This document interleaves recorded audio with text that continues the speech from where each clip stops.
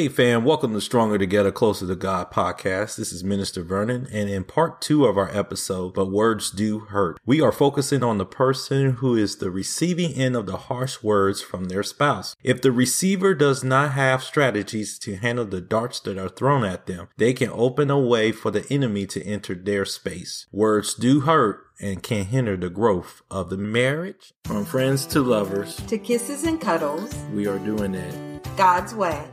This is Stronger Together, Closer to God. If you ask me which person from the Bible I would love to sit down and have a one-on-one interview with, it would be Job and his wife. And here's the reason why. Job 2 verse 9 says, Job's wife said to him, "Why are you trying to stay innocent? Curse God and die." I wonder how Job felt in that situation. That would be my question to him. What were the thoughts that were running through your mind? Because I can only imagine if my wife said a statement similar to that to me, I would feel deflated because it just attacked my personality, who I am, and discrediting myself. In other words, it's being disrespectful to me as the head of the house. Why would something like Job's wife said hurt? Why would your spouse say something to you that just cuts down deep into your physical or emotional or mental or spiritual areas of your life, that it would deflate you and make you feel less than who God says you truly are? Well, one reason is because what they said tastes as sweet from their mouth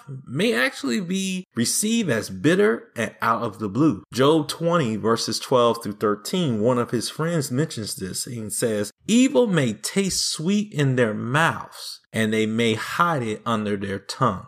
So we get an understanding from here that sometimes the words that might come out of our mouths, it will actually be sometimes might sound sweet, might sound truthful, and obviously something that I had a concern that I want to express to you. But how we say it and the tone we say it in the process could end up being more damage than good. And because there appears to be an underlying innuendo in this statement, that can cause some problems too. Psalms 10 verse 7 says, "Their mouths are full of curses, lies, and threat. They use their tongue for sin and evil." The intention might have been good to explain something as simple as, "I need you to take out the trash, please." But it's different when it says, "You don't always take out the trash. You are being lazy." Does it require to go in that depth of the situation? Probably not. Maybe there's an opportunity where the spouse might have to take some time to learn what was going on for them not to be able to do something so simple to do, but wasn't being done. And that's where we got to listen to each other and have that rich conversation. And there's also probably, because the words not only hurt, it leaves open wounds that may not heal. Psalm 64 verses 3 to 4 say, "They sharpen their tongues like swords and shoot bitter words like arrows. From their hiding places, they shoot at innocent people. They shoot suddenly and they are not afraid."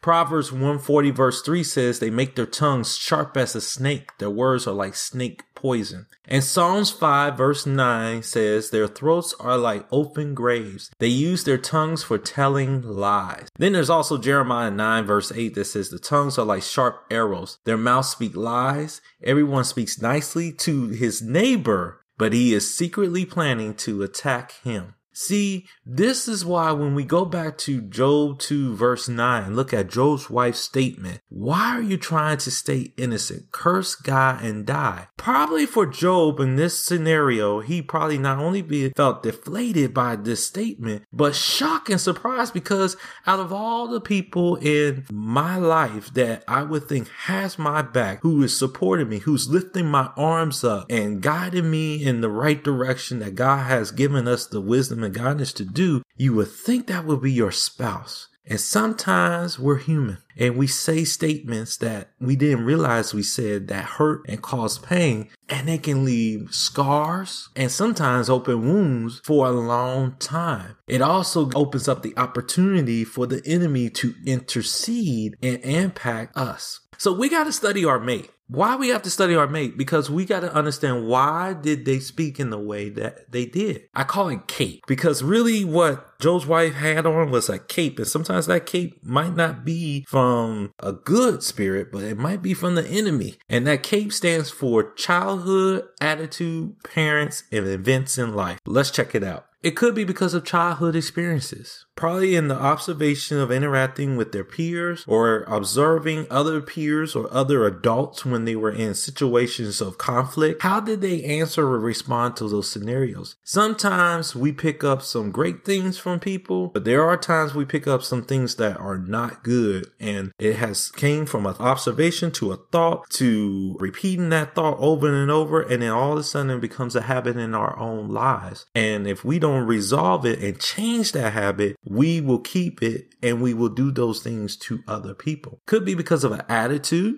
One's attitude could be impacted. In other words, that the way that I have always speak, which is I'm going to speak truth and I'm going to share my thoughts, sounds good. But if it has a bitterness to it or it stings real hard, it can do more damage than good. It could be the impact of parents. How the parents raise your spouse. And that's why it's very important as you study your mate.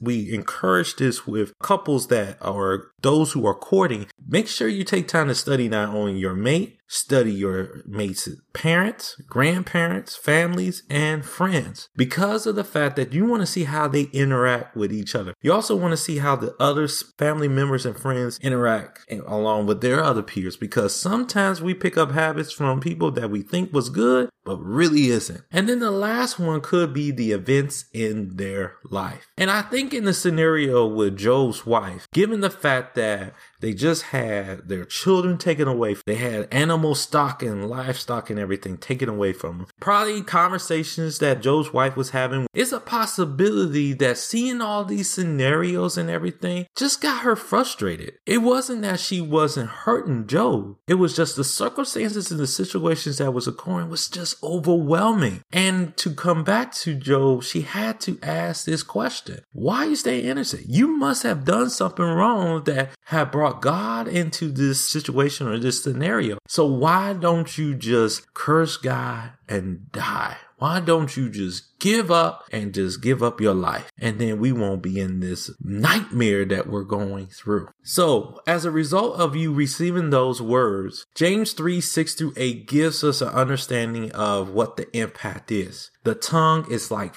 fire. If we know anything about fire, all it takes is one little spark and you can have a small spark turn into a huge fire. And tongues can be like that. James 3 continues and says, the tongue spreads its evil through the whole body. The tongue is set on fire by hell, and it starts a fire that influences all of life. So those thoughts that have come in, I have expressed them, and I'm frustrated. Now it's fire. I'm going to spew those words out. I might be trying to tell truth to you, but unfortunately for that spouse, the end result is the way that it comes out tends to be the impact where it causes fire in the other person instead of a loving spirit that can encourage and uplift the individual. So what is the solution when a person speaks to you that way? Well, I came up with this word called SAVE. SAVE. S standing for surrender and avoid sin.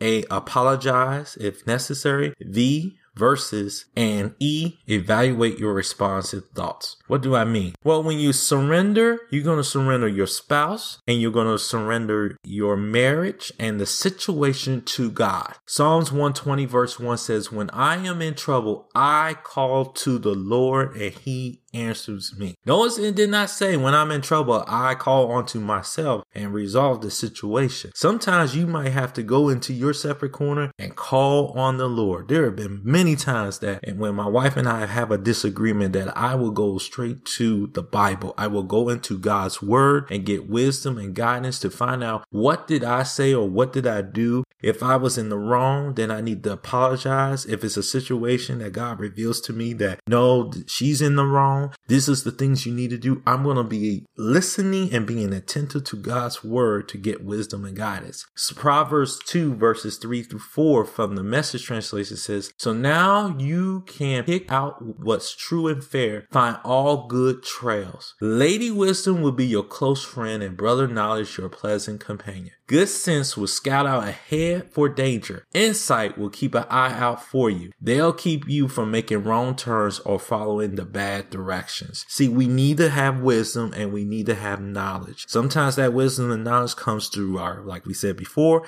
accountability partners. Sometimes that wisdom and knowledge can come through the Bible, and it can come through resources. Last time I mentioned The Good Fight from Dr. Les and Leslie Parrott. Great resource that can teach you strategies and things to do to avoid those bad fights and just only focus on the good fights that will make y'all stronger together, closer to God. Sometimes you're going to need to do the A, apologize. If you were in the wrong, confess your sins and apologize to your spouse. There's nothing wrong to apologizing for the mistakes that you made. There have been plenty of times I have to apologize to my wife because I may have said something or did something that was not pleasing to her, which means it wasn't pleasing to God when I went to God about it. And so I need to apologize and take responsibility on my part. Now, as far as my spouse, as far as my wife, I'm going to pray that she will realize the error of her ways and let God talk to her to intercede and have her come and confess through her mouth the errors of her ways. Then there's the V, verses. You should always surround yourself with verses that will protect you. Yes, your closest people can hurt you, and they can hurt you more than the people that's around you. Psalms 115 verse 9 says, Family Israel, trust the Lord. He is your helper and protection. This is something I have to remind myself. Sometimes I will even repeat 1 Corinthians 13 and just remind myself, I am patient. I am loving. I am kind. I speak those affirmations over my life so that way I don't make the mistake of saying something or doing something that could jeopardize or tear and rip apart the situation so the enemy can kill, steal, and destroy our marriage. And Proverbs 2 verses 7-9 says, like a shield, he protects the innocent. He makes sure that justice is done and he protects those who are loyal to him. Then you will understand what is honest and fair and what is good and right thing to do. Notice what this verse says. It did not say for you to get revenge. It says that if you are speaking truth, know that God shields and protects. God will intervene and God will speak to them. But we got to make sure we continue to pray for our spouse and pray for wisdom and guidance for ourselves so that we can be the best helpmate for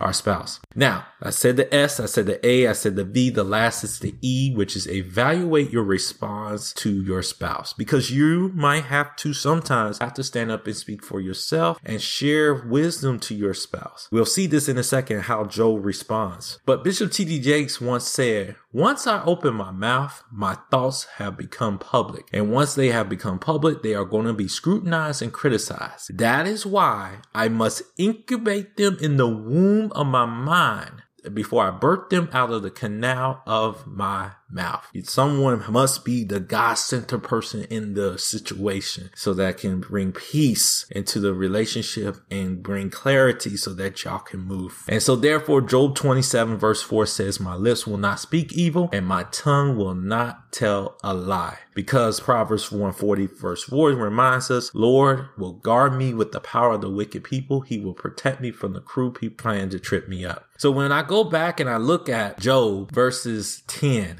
this is how Job responds. He says, Job answers, you are talking like a foolish woman. Should we take only good things from God and not trouble? In spite of all this, Job did not sin in what he said. In other words, he was telling his wife, no matter our ups and downs, our success and our challenges, I am not going to curse God. I am continuing to go praise him. I am going to continue to worship him. And I'm going to continue to be open for the wisdom and the understanding of what to do moving forward ahead. Because I will truly bring the vindication of the Heavenly Father in our marriage, in our relationship, in our life.